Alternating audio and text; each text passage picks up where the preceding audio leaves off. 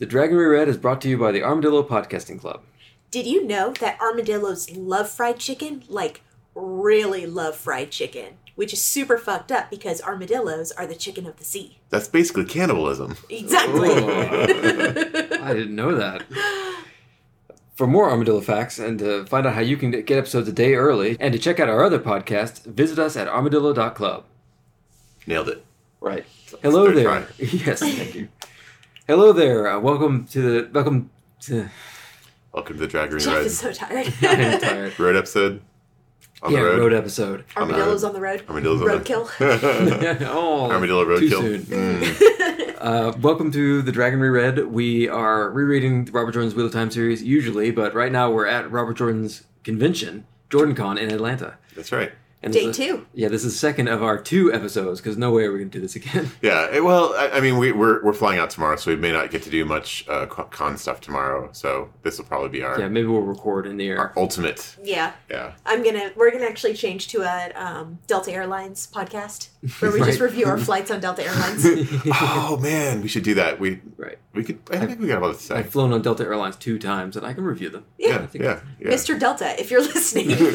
Check us out at patreon.com/Armadillo Podcasting Club. John Delta. Yeah. Yeah. We had the full day of the con today, and Yeah. you guys went to a lot more stuff than I did. Yeah, I mean, I would say that we had a similar experience to what we had yesterday. We got to meet some fun people. Oh, I should say, after we recorded yesterday, we met some wonderful people down in the hotel bar. That's a good point. That was post-recording. I forgot. And It they was were so great. Yeah, they were. It was. I've never talked so much about the Wheel of Time with people that didn't have any like social obligation to spend time.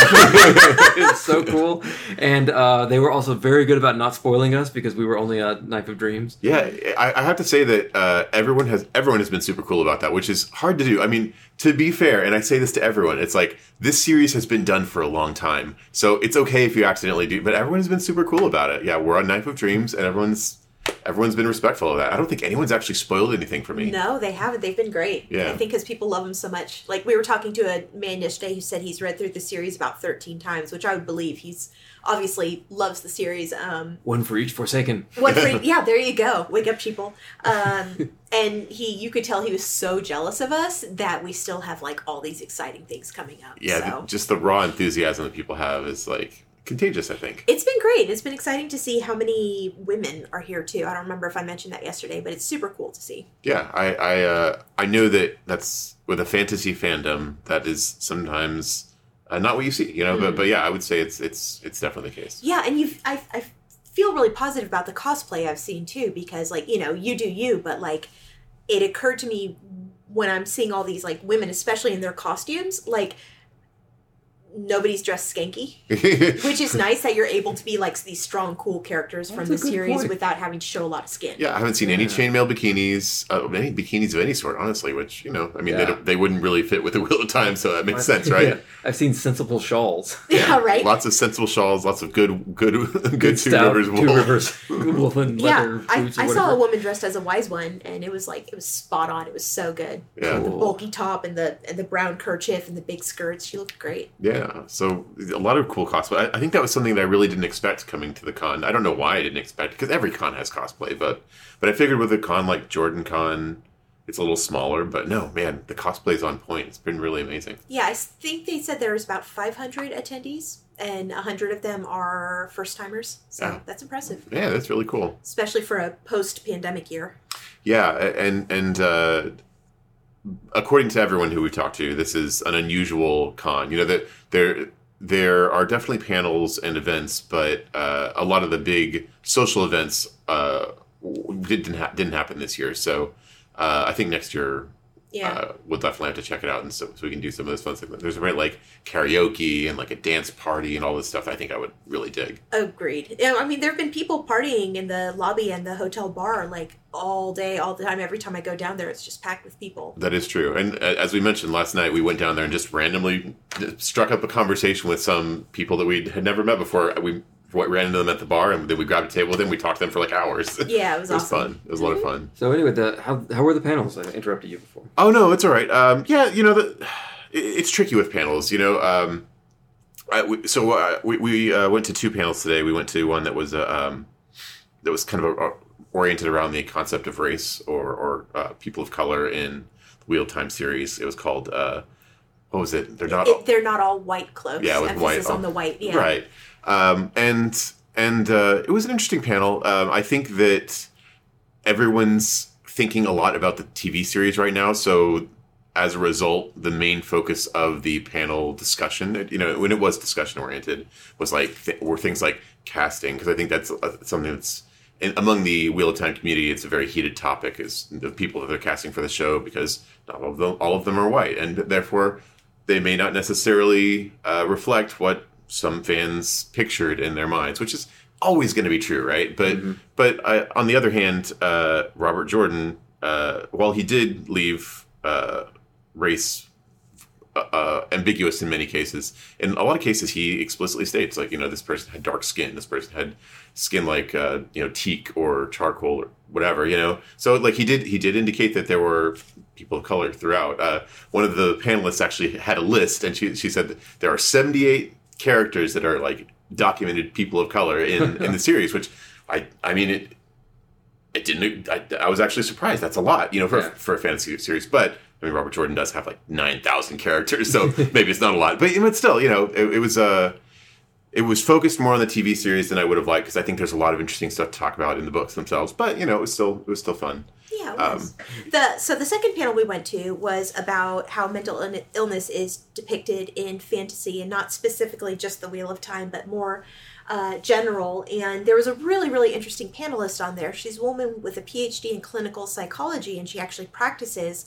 And she also has published a number of fantasy books, which include characters with mental illness. And everything she said I found really fascinating. And I really appreciated her speaking. And she talked about the importance of accuracy in representation, and how I'd never heard of it before, but after you write something, you get, I think they called them sensitivity readers, to read what you've written and provide input from perspectives in order. The idea is to help create the most accurate possible representation of somebody who might have whatever that particular condition is. It makes a lot of sense. Yeah, absolutely. So that was really cool. I really enjoyed hearing from her. Can you say the name of that person? Yeah, so the author is Cecilia Dominic, and I haven't read any of her books, but I'm definitely going to be looking them up now, and I would encourage anybody else who this kind of rings a bell with to check her out as well. Yeah, it was. I don't want to be negative, but I would say that the only disappointing thing about it is I feel like she didn't get to speak as much as I would have liked, just because the moderator had a very strong hand in the panel, which that may not have been good for this particular audience, but that particular panelist was really cool, and we covered a bit of a few different series. I think people mentioned, obviously, Harry Potter always comes up when you talk about fantasy. There was a lot of discussion about Harry Potter, various characters, how they had trauma and things like that. A lot of people mentioned the Stormlight Archives actually as having good representation. I've never read them. Yeah. And I know that a lot of folks, a lot of our listeners have said that we should check those out, which we may or may not. I know that we'll see. Yeah, yeah. Jeff has his own experiences with Brandon Sanderson that he may not wish to do that series, but we'll see. He punched me in the face one time. I didn't want to very little justification. I didn't want to bring up your beef, man. It completely decked me and embarrassed me in front of my friends. Yeah, I mean, you didn't see it coming. It was clearly a sucker punch, right? And, yeah. And he just laughed while you were on the ground. Exactly, yeah. Mr. Sanderson, if you're listening. Check out our Patreon. No, I have to say, though, I haven't read any Brandon Sanderson yet. And, of course, we're about to start doing the Wheel of Time books that he helped author. But other than that, I'm going to look at his books because I'm really interested in seeing how he depicts mental illness. A lot of people have said he does that with characters explicitly. And also, just personally, I've been really impressed by him. Like, he has been everywhere during this con. And he was playing, I think he was playing Magic. Yeah, for charity. He was playing Magic the Gathering. Yeah, he was doing that for hours. And then last night, like, at 11 o'clock at night, we were hanging out in the bar, and he was still there, like, interacting with his fans and stuff. He's been so generous with his time. Yeah, he really has. And in fact, we ended up riding in the elevator with him, and this was, like, 11:30 at night, and he had, like, a packet of instant oatmeal. And he was like, I'm going to go finally get to eat dinner. It's like, aw. Okay, Brandon Sanderson. Yeah. I know, you're working. Yeah. You're working your heart out here. Something else that came up during the that first panel, the the one about race, was the Broken Earth trilogy, which I think Yes.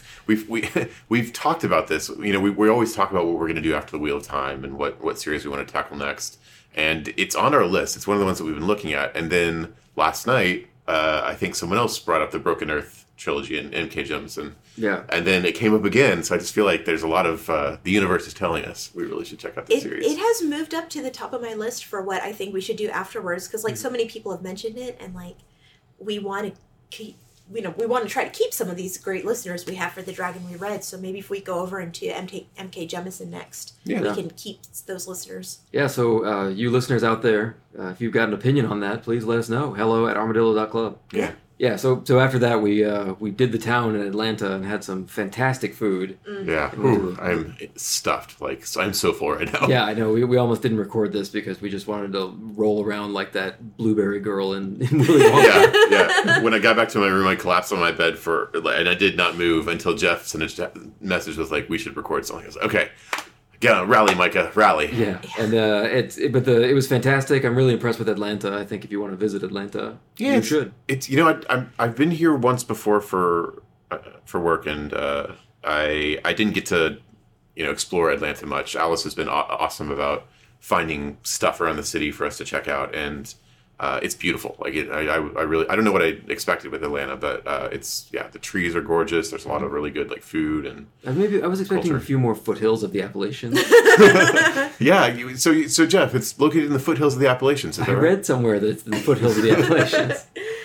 But yeah, it's been fun. I didn't know what to expect with this con, but the fans are definitely have been the best part. And I didn't know what that was going to be like. I didn't know, as somebody who hasn't read the whole series and doesn't have as, I'm not going to go as far as say it's an obsession, but there's people who like are really, really into these books more deeply than I think I am at this point in time. So I didn't know how it would go, but it's been awesome. Yeah, Love it. Just an amazingly kind and welcoming fan base for sure. Yeah. All right, so thanks for listening. That's it. We're taking our normal break while we do our other podcast, and we'll be back with The Gathering Storm soon enough. And meantime, if you're looking for something else to listen to, check out Living Dead in Austin, which follows the Sookie Stackhouse series by Charlene Harris.